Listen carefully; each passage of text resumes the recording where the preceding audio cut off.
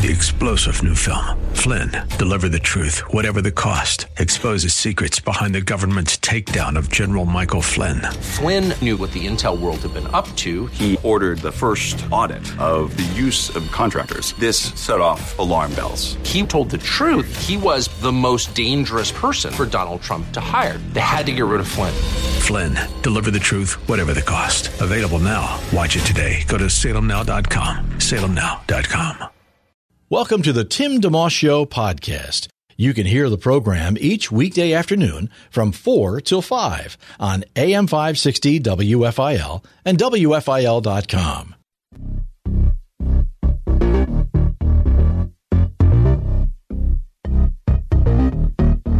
AM 560, WFIL.com, and on the mobile app. Got one of those? You can get it free from WFIL.com. Curious with you wherever you go. We're good company, I promise. A lot of sun today, beautiful day, 88 the high, down to 70 tonight with some clouds. Kind of cloudy over the weekend. Might get a shower tomorrow, high again 88. Sunday, a couple of thunder showers are possibly happening. Sunday's high 89. Phillies are at Miami at 6:40 this evening, opening a weekend series up against the Marlins. And speaking of baseball, our famous Friday show today has a couple of really cool things going. Erik Kratz, who caught for the Phillies for a number of seasons and also played for a bunch of other teams in the majors and who currently helps out with their broadcast of their games, is going to be joining us in just a little bit. We'll talk baseball with him. We'll talk faith. We'll talk a lot of other things, too. My kids were catchers in the Little League system and travel ball and all that, and so I want to pick his brain a little bit about catching. And then following that, we have actor Eamon Joseph. He's star of the new film The Royal, which is about former Major League Baseball star Willie Mays Aikens of the Kansas City Royals, one of the teams that Erik Kratz actually played for. And that's in theaters, I believe, starting today and online, on demand, all that type of stuff. So both those folks will join us. We also have our Now That's Punny segment to cap off the program with. And before I forget, and we'll try and get some other stuff in too, but don't want to forget the $2,000 gas giveaway we're doing, the gas money giveaway. Today's the last day for that. If you haven't entered, you still have time. The keyword we're doing, which is good till 5 o'clock, is the word swim, SWIM. All you do is go to WFIL.com, click the $2,000 gas money giveaway banner, and type that keyword in, swim. It's good till 5. Then it expires. We'll have one more after that, after Dr. Michael Youssef in Leading the Way, right on 5:55. Walt Cooper will give you the final keyword of the contest. It's been a $2,000 a day deal all week long. So I'm rooting for you. Let's put it that way. All right, quick break. Come back. Looking forward to Erik Kratz of the Phillies joining us. And then again, actor Eamon Joseph will join us, and we'll have our pun segment to cap things off. It's all happening today on the Tim DeMoss Show, AM 560, WFIL.com, and on the WFIL app. It's the Tim DeMoss Show podcast, available at WFIL.com. Thanks for listening.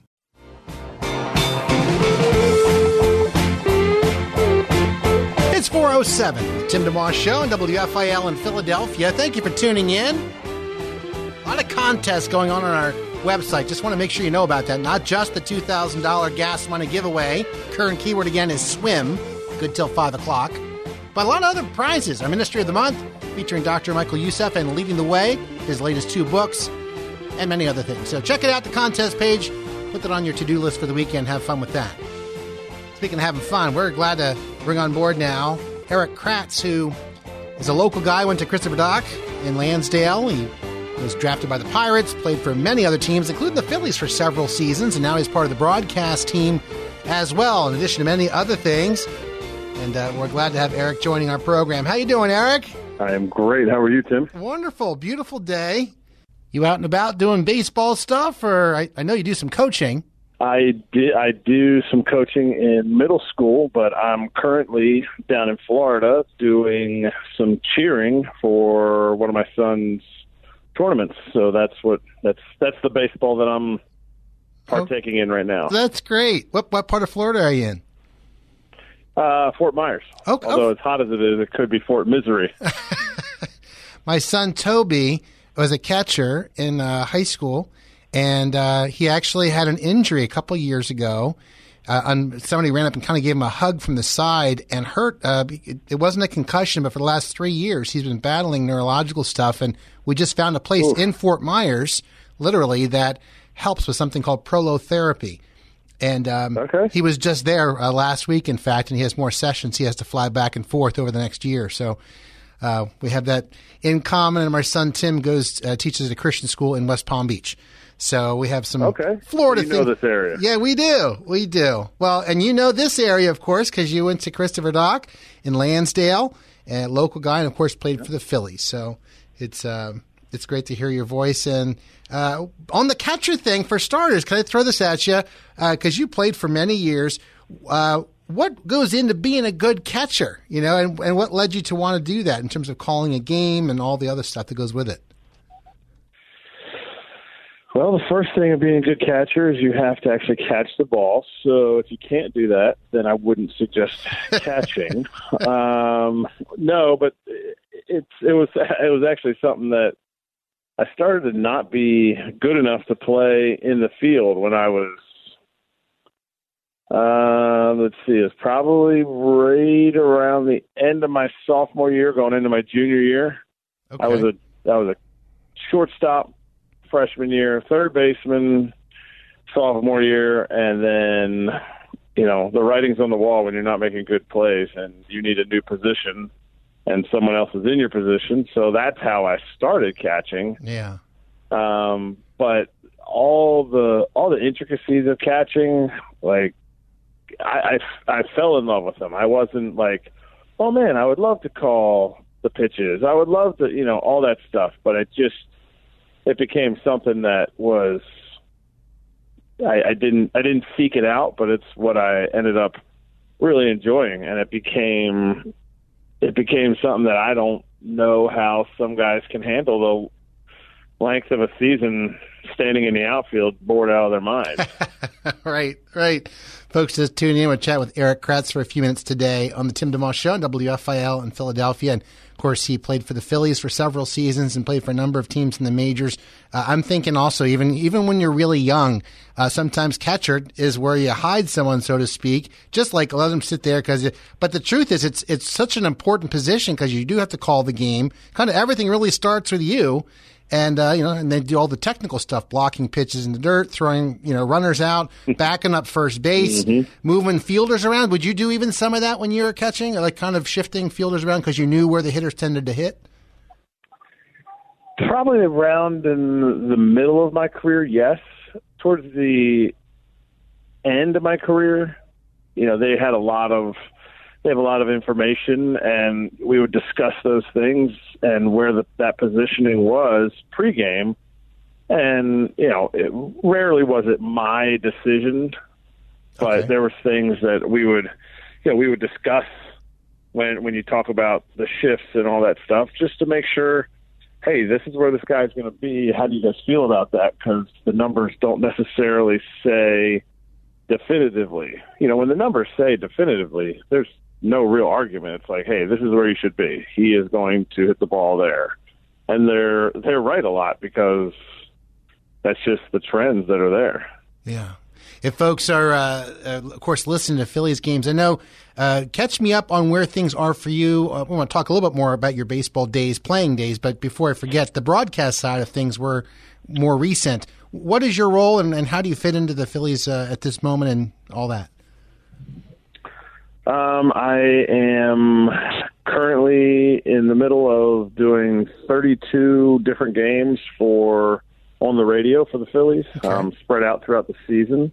And so I get to work with Scott Fransky, probably one of the best play-by-play guys that I've ever listened to, and now I get to work with him, so he makes it really easy for me. But it's something that's, I'm trying it out. I think it's something, I know I really enjoy it, the games I have done. Whether or not they enjoy me, it'll be seen. It's something it's me, Kevin Stocker, Michael Bourne, and Chad Durbin are all, we've split up the games, and everybody has around an equal amount of games, and some home, some away. and we get to, it's kind of like a tryout, kind of like an in-season tryout, which is fun because it's not just, let's go in and let's just practice kind of on a fake situation. We'll kind of set you up and you go from there. No, it's, they trusted us enough to practice in real games, and it's been fun so far. That's great. And just as far as the advance front end of that, is it more just people saying, Eric, I think you're a smart guy, or you put things well, or what were you hearing ahead of time that made you think like, all right, I'm game? I think it was something that always intrigued me, but I think when you play, you feel like, oh, well, this is cool. Well, someone else has that job, and you can't just go in and say, oh, well, I'm just going to take that job from somebody. No, it's something that I ended up getting. Fransky was actually one of the first ones to kind of put that thought in my head of, hey, when you're done, you ever think of being on the radio?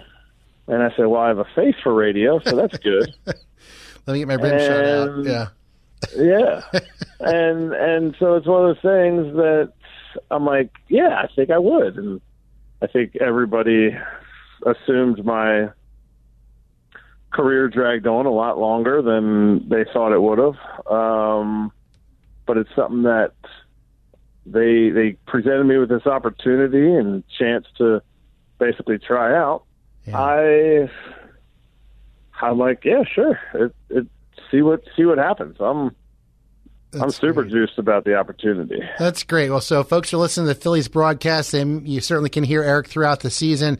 Eric Kratz, our guest on the Tim DeMoss Show today on WFIL in Philadelphia, catcher for many years in the majors. You played. I'm thinking there was a parallel here earlier when Mark Appel made his debut at age 30. You played for how many years in the minors before you got your first shot also? I thought you could maybe relate to that and what your thoughts were when you got your first call-up. Well, first of all, seeing Mark Appel do his thing where he was a first overall pick and then, injuries and just kind of priorities in his life, got him to, he was out of the game, which is so cool to be back because he really loves the game and he loves the teammates. He loves his people around him. He's a man of God, and he really focuses hard on those important things. And then baseball became kind of like a second hobby for him. But to wait that long and make the big leagues really helped me appreciate when I got up there. I'm not saying other people don't appreciate it, but when you are a big-time prospect and then it's like, well, the next inevitable thing is just to get called up. I felt like my journey was a unique journey, and even once I got called up at, like you said, at 30, it still took me another year and a half, 2 years, till I was, quote, established, where I had more than just a few weeks in the big leagues. And so it was something that, yes, I got called up at 30, but it kind of felt like at 32. Right. And then it really, seeing prospects that get called up, I think it's just like, well, it's inevitable. That's just what they do, what the next thing is. And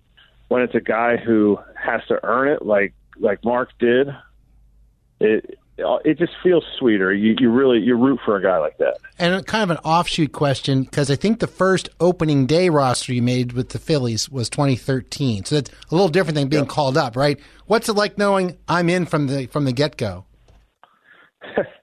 Well, I don't think I ever felt like I was in from the get-go, but that year definitely was a time when I felt as in as I could be. It goes in stages. Okay, like, well, they really like you here, but you have options, so you could get sent down. They don't really like you here, but you're battling between two guys, and you could really earn the position.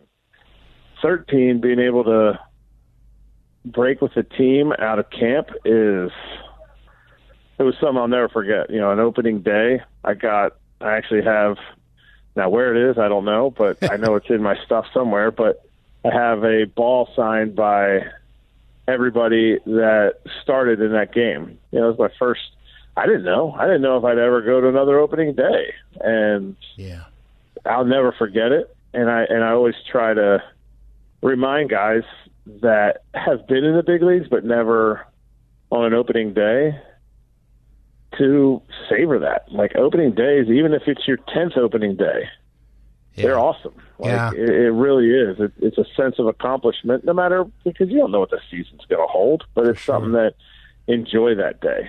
Yeah. Erik Kratz, kind enough to hang out with us for a few minutes today on the Tim DeMoss Show on WFIL. Caught in the majors for a number of years, including several seasons with the Phillies.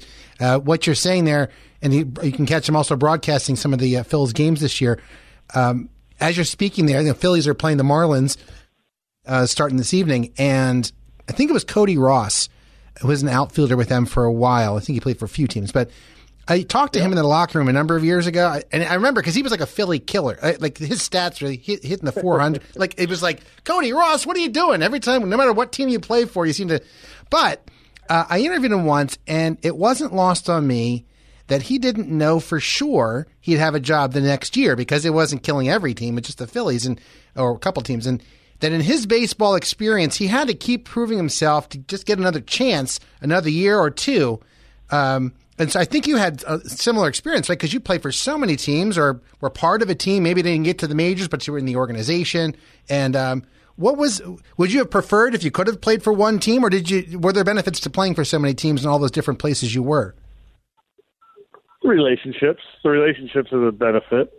Playing for so many teams, but I would definitely have preferred to just play for one team. If it was up to me, I would have much rather have made my debut with the Pirates, and then the next year in 2011 played for the Phillies and retired after my 10 years is up with the Phillies. Yeah, I don't think I played with so many guys that have been in organizations for a long time, and I'm like, you have never seen any other lunchroom, locker room on a consistent basis. Maybe you went there, during a All-Star game or something, but for me, I remember thinking, man, it'd be so crazy to leave some stuff here at the end of the season so that you can, to bring it to spring training, they can send it to you.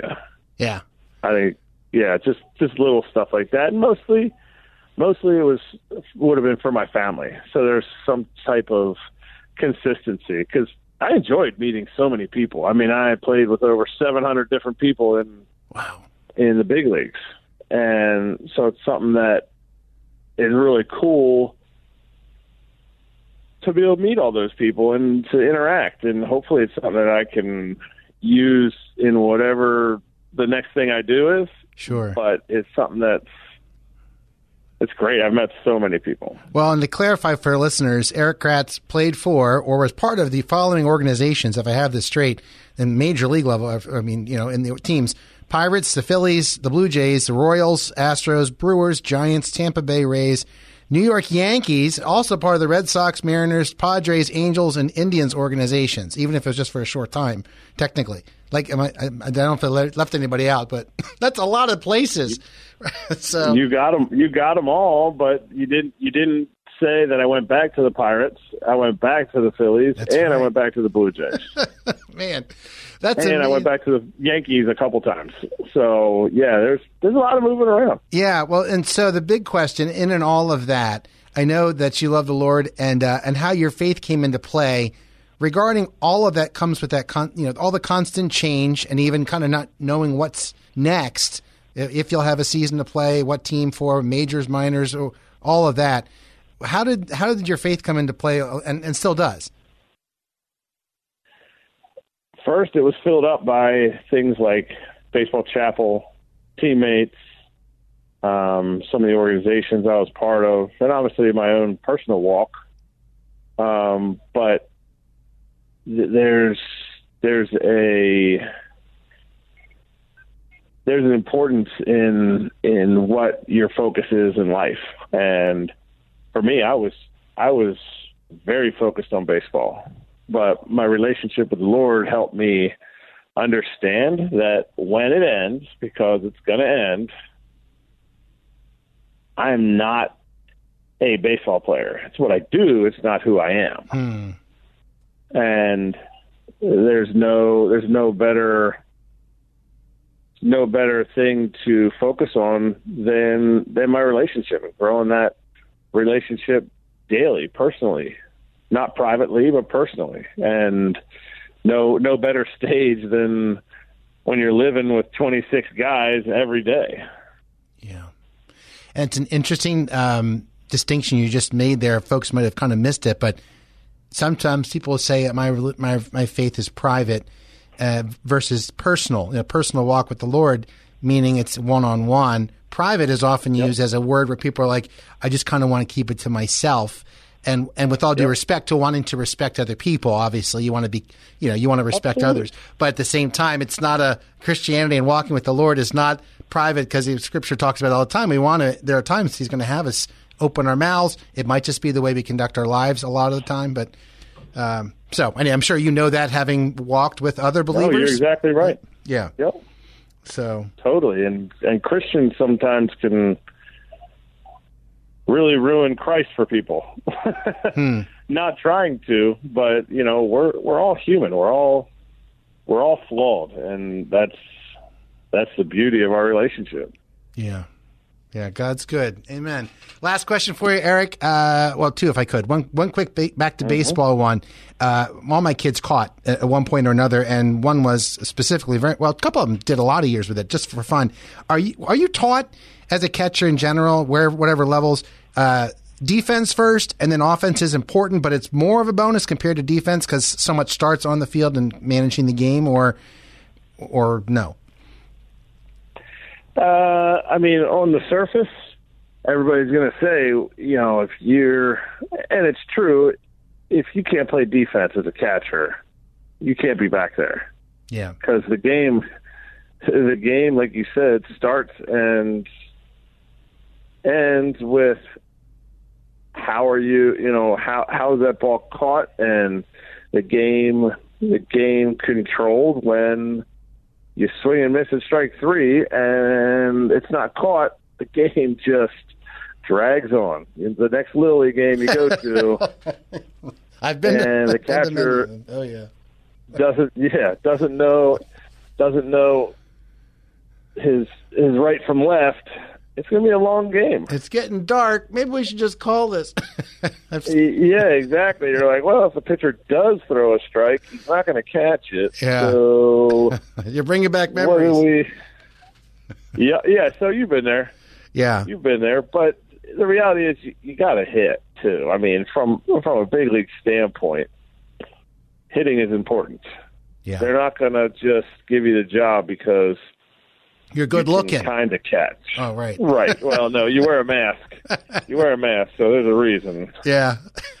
The other quick thing, all those places you traveled, I was just curious if there was, you were kind of touching on it briefly, was there a stop or two where things were noticeably different in how maybe business was conducted or whatever from a professional level, or maybe very relaxed compared to where you had been or whatever that you found refreshing? No, that's a good question. I know, just off the top of my head, the Royals really, Dayton Moore really is.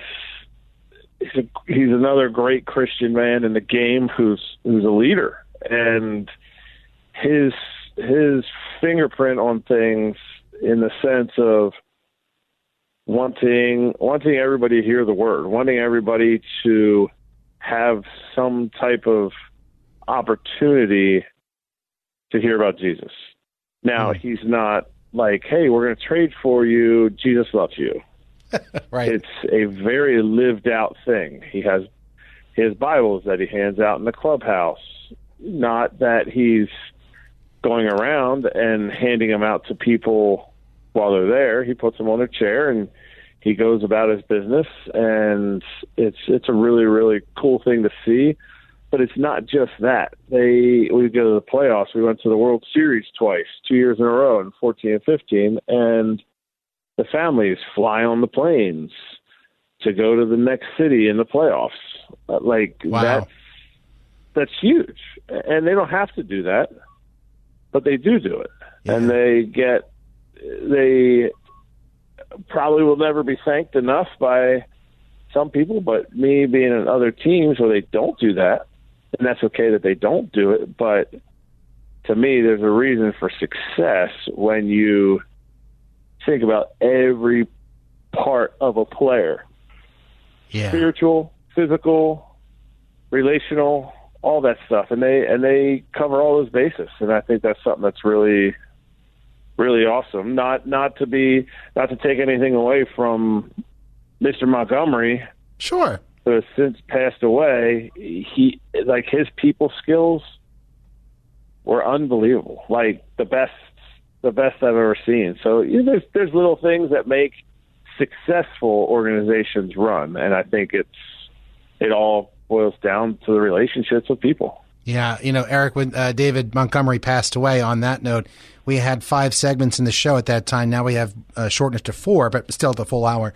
And we had 5 different people from all walks of life, from Kelly at the front desk to J.C. Romero called in, to Chip Simmons, who used to be an usher and he wound up doing some chapel work, to Mandy Hausnick from the Morning Call in Allentown, a reporter, like everybody and their memories of him. And they all said what you just said about his people skills and how just his gift of remembering your name, being intentional. I've been a couple of times. We have a daughter who's disabled. Philly's Charities actually had done something for our family at one point, and he came over and talked to me and learned about my daughter Tori. So I concur with you, and it's interesting also that you mentioned the Royals, because our guest coming up in a little bit here is Eamon Joseph. He's an actor in that new movie The Royal about Willie Mays Aikens. So I don't know if you've seen that film or not. Okay. But I have not. No. It's a neat film. It has indirect references and some direct references to the Lord, and it has a couple of points of language in it, but it's not done in a gratuitous way at all. It's actually a very redemptive film on many levels. So it might be something you want to check out. Cool. The Royal, and he's back and Aikens is back with the Royals now. He's for a while now helping do hitting instruction, I believe. So anyway. Okay. Yeah, and what was the name of that movie again? The Royal. And Royal. Yeah, they just showed it at Cooperstown last week, and Mr. Moore was in the film as far as the someone playing his character. So it's gotcha. Neat that you brought that up. Last question: how people can pray for you, Eric? Anything on top of mind, family or work or whatever? I mean, family and work. This is the balance of trying to find the next thing I'm going to do. And how that fits into my family time, my family dynamic, because, I played for so long and it was about me, and I want the rest of the time to be, from now on, to be about my kids and my wife and spending time with them, while also, being employed. So right. The desire to work is there for me, and trying to figure that out is important. Amen. That's great. Well, I'll keep that in mind as you come to mind. I'll pray for you about that, and congratulations on what God has for you right now with time with your family and the chance to do some of the games with the Phillies and the broadcasting side, and one day at a time. God's good. So, yeah. Thank you very much. I appreciate it, Tim, and thanks for having me on. Absolutely. Have a wonderful weekend. All right, you too. Take care. Bye-bye. Bye. That's Eric Kratz, former Philly, and played for a number of other teams in the major leagues. He also does broadcasting now with the Phillies organization. Went to Christopher Dock in Lansdale, local guy.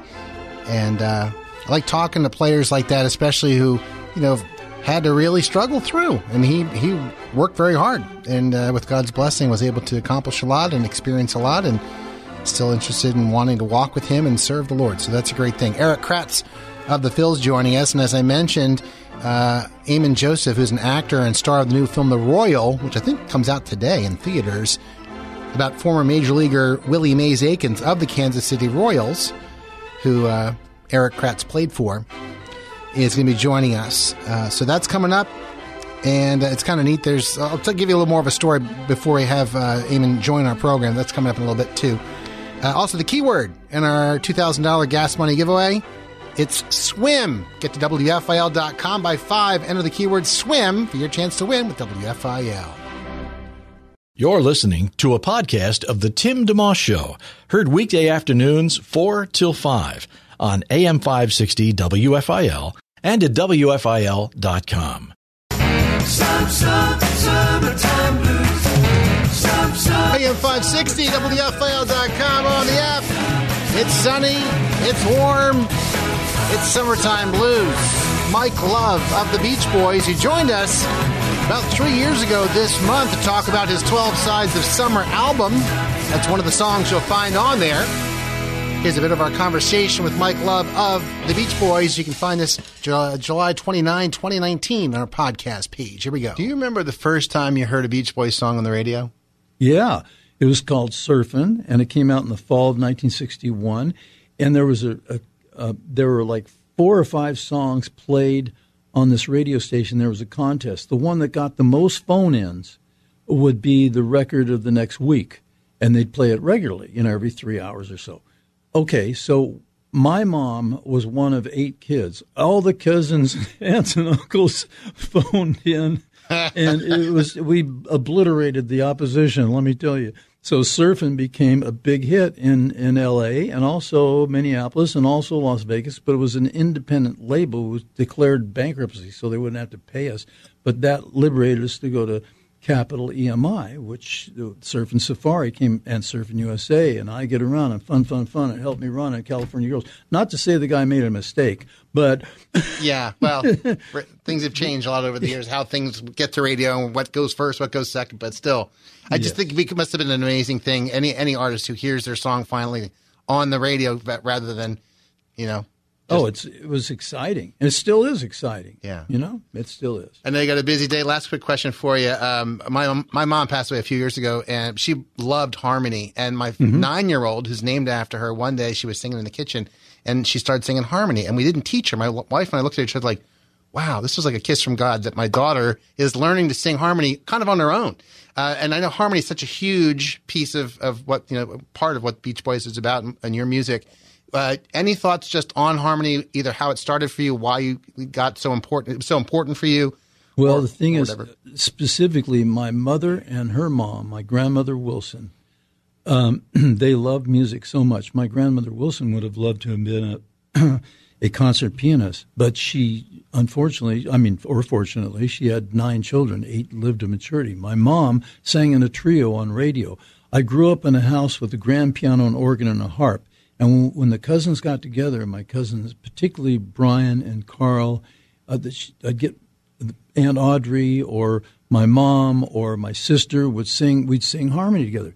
So the element of harmony in the Beach Boys music was born of love, the love of getting together and singing and harmonizing. It had nothing to do with money or career or anything. It was just the love of harmonizing. Wow. And so that love of the music and harmonizing is that essential ingredient. I think that transcends boundaries or borders. We just got back from 2 months in Europe, England and the continent.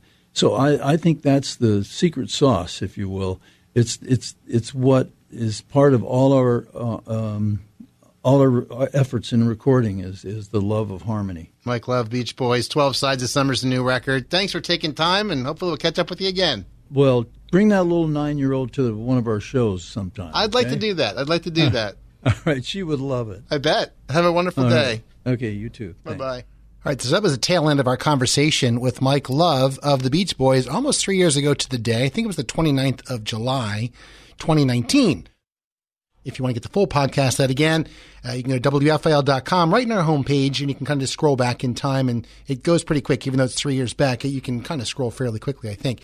So anyhow, we enjoyed having him on the program. It's the second time we actually had him on the previous Christmas. We had a Christmas album out, and we almost were going to go to his show. He had a show in August, and for some reason it got postponed, and then, COVID happened, and then we never got to go. So I would it's still on my radar, at least the back burner, to see Mike Love in concert. Love the harmonies of the Beach Boys, one of the favorite groups for that sort of thing. And their music overall. So let's shift gears now. I mentioned a special guest joining us. Back in 1980, the Phillies played the Kansas City Royals in the World Series. I was 12, and I remember the Phillies, of course, won that series 4-2. Mike Schmidt, I think, was the MVP that year, and you have Tug McGraw, a lot of other great players, Steve Carlton, Pete Rose, and Larry Bowa, many others. And but on the Royals, they had a lot of great players too, like George Brett, and they had Willie Mays Aikens, who I think he's the only player ever to hit 2 home runs in 2 different World Series games. He did it twice in 1980.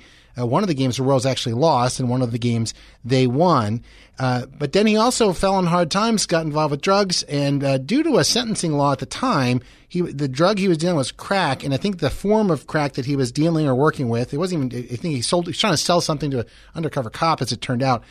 He got a life sentence, like it was 24 years or something, not life, but it was whatever it is, 24 years instead of, if it had been powder, it would have been 2 years or 3 years or something. Anyway, so part of the theme of the film deals with sentencing laws, but there's a lot more in this film, certainly references to the Lord, but also forgiveness, humility, and many other things. And the star of this film, The Royal, about Willie Mays Aikens, it's a true story, which is in theaters today, I believe it is, and also there are other ways to get it, is actor Eamon Joseph. Joseph on the program. Hey, man. How you doing? Wonderful. Thanks for taking time to chat today. Thank you for having me. For sure. Thank you for having me. The Royal is one of the best films I've seen in a long time. Whoa, look at you giving out compliments early. It's true. I don't know.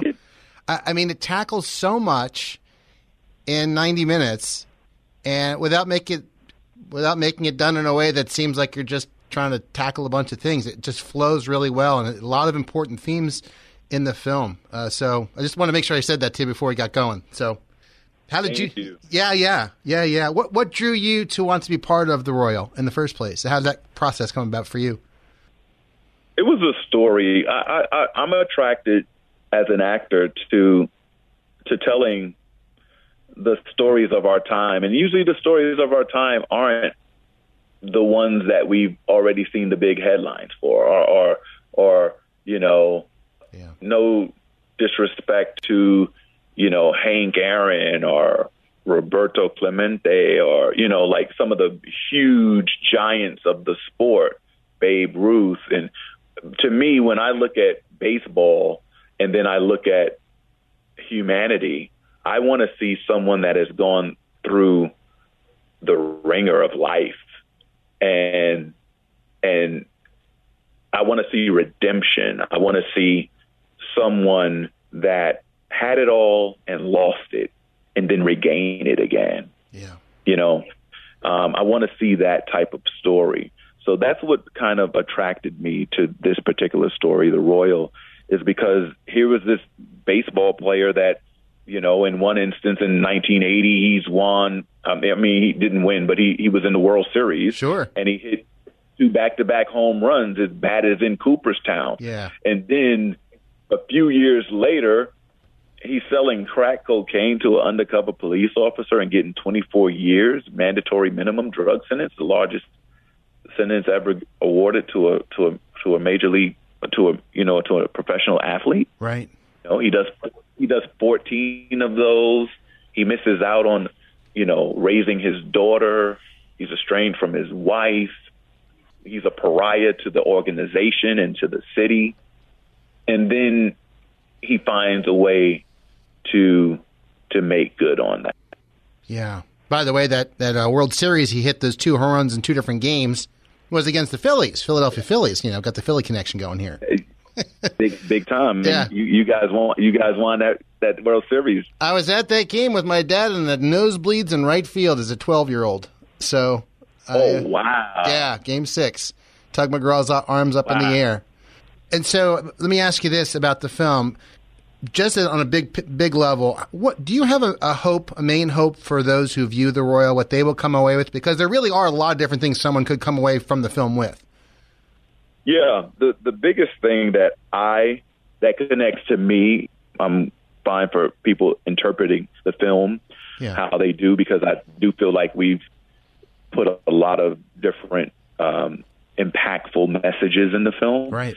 But the biggest one for me is that no matter what happens in the relationship with your children, as a parent, you can always put the effort to be in their lives. That you can always choose every day to be a parent.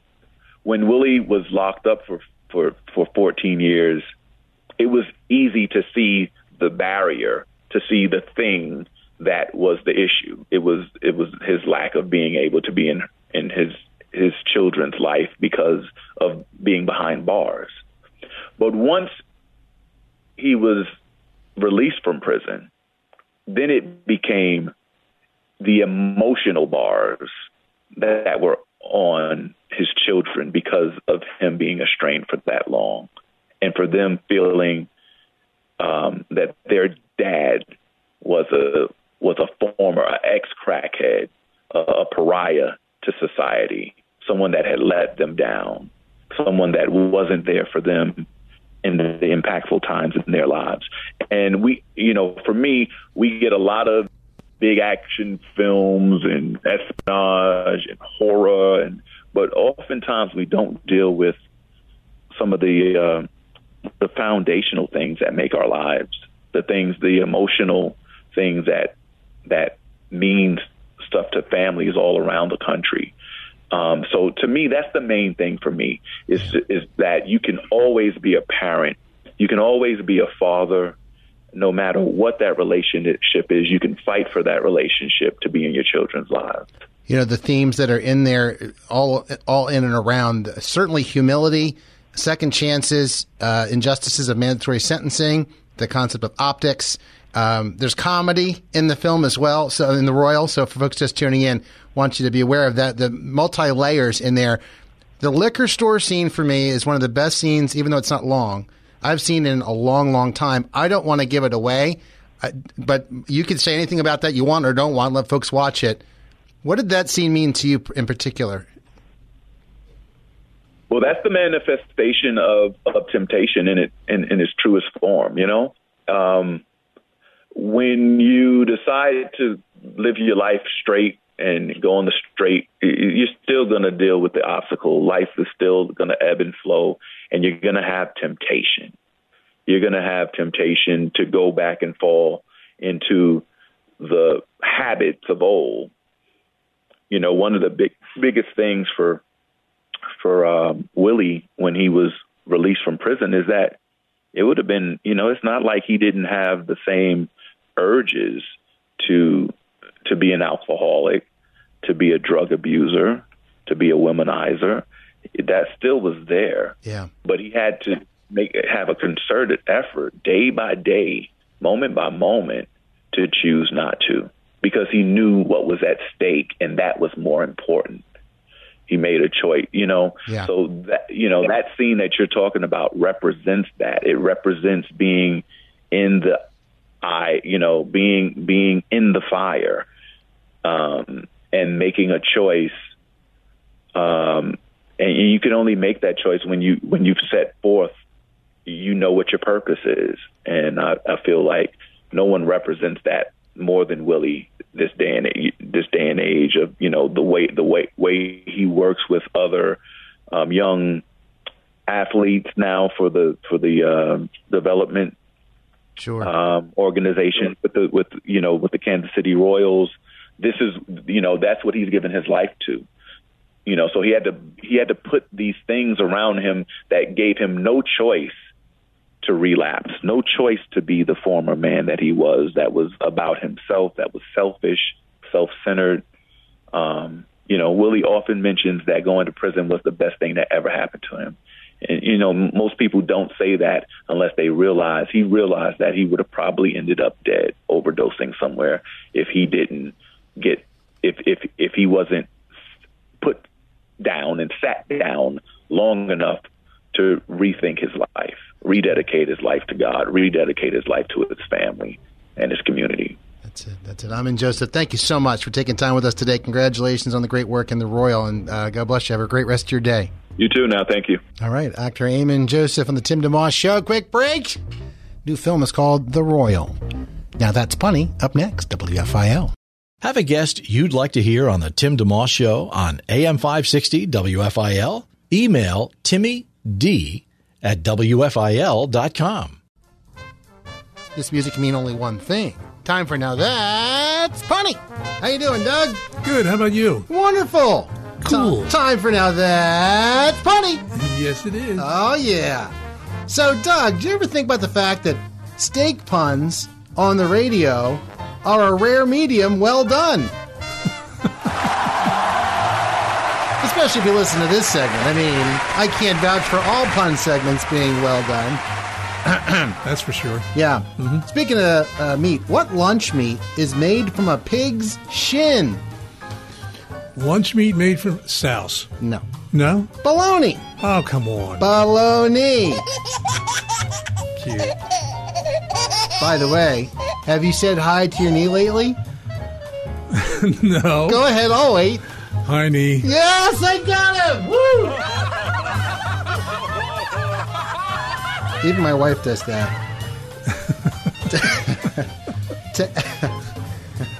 Maturity level of this show. It's going right down the drain. To everyone who wants to keep making jokes about scissors, cut it out!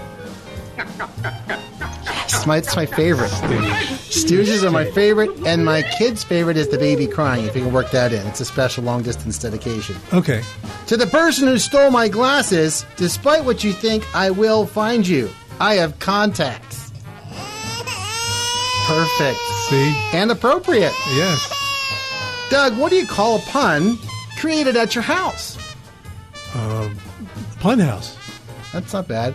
Homegrown. Homegrown. Yeah. My kids, you know, they groan a lot when I say the puns. Occasionally I have a... Yeah, keep searching. There, Moose. Had to work Moose in the... Yep. And Jack and Russell, your dogs. That's right. My chiropractor, I don't know if I told you this, he is a very funny guy. He's the funniest guy around. He's got your back. And every visit I go, he cracks me up. That's true. Oh, Doug.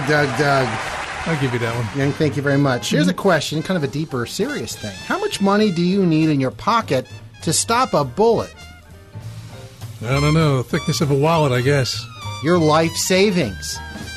Ooh. Sorry. You can think about that. So that deserve better than a cricket.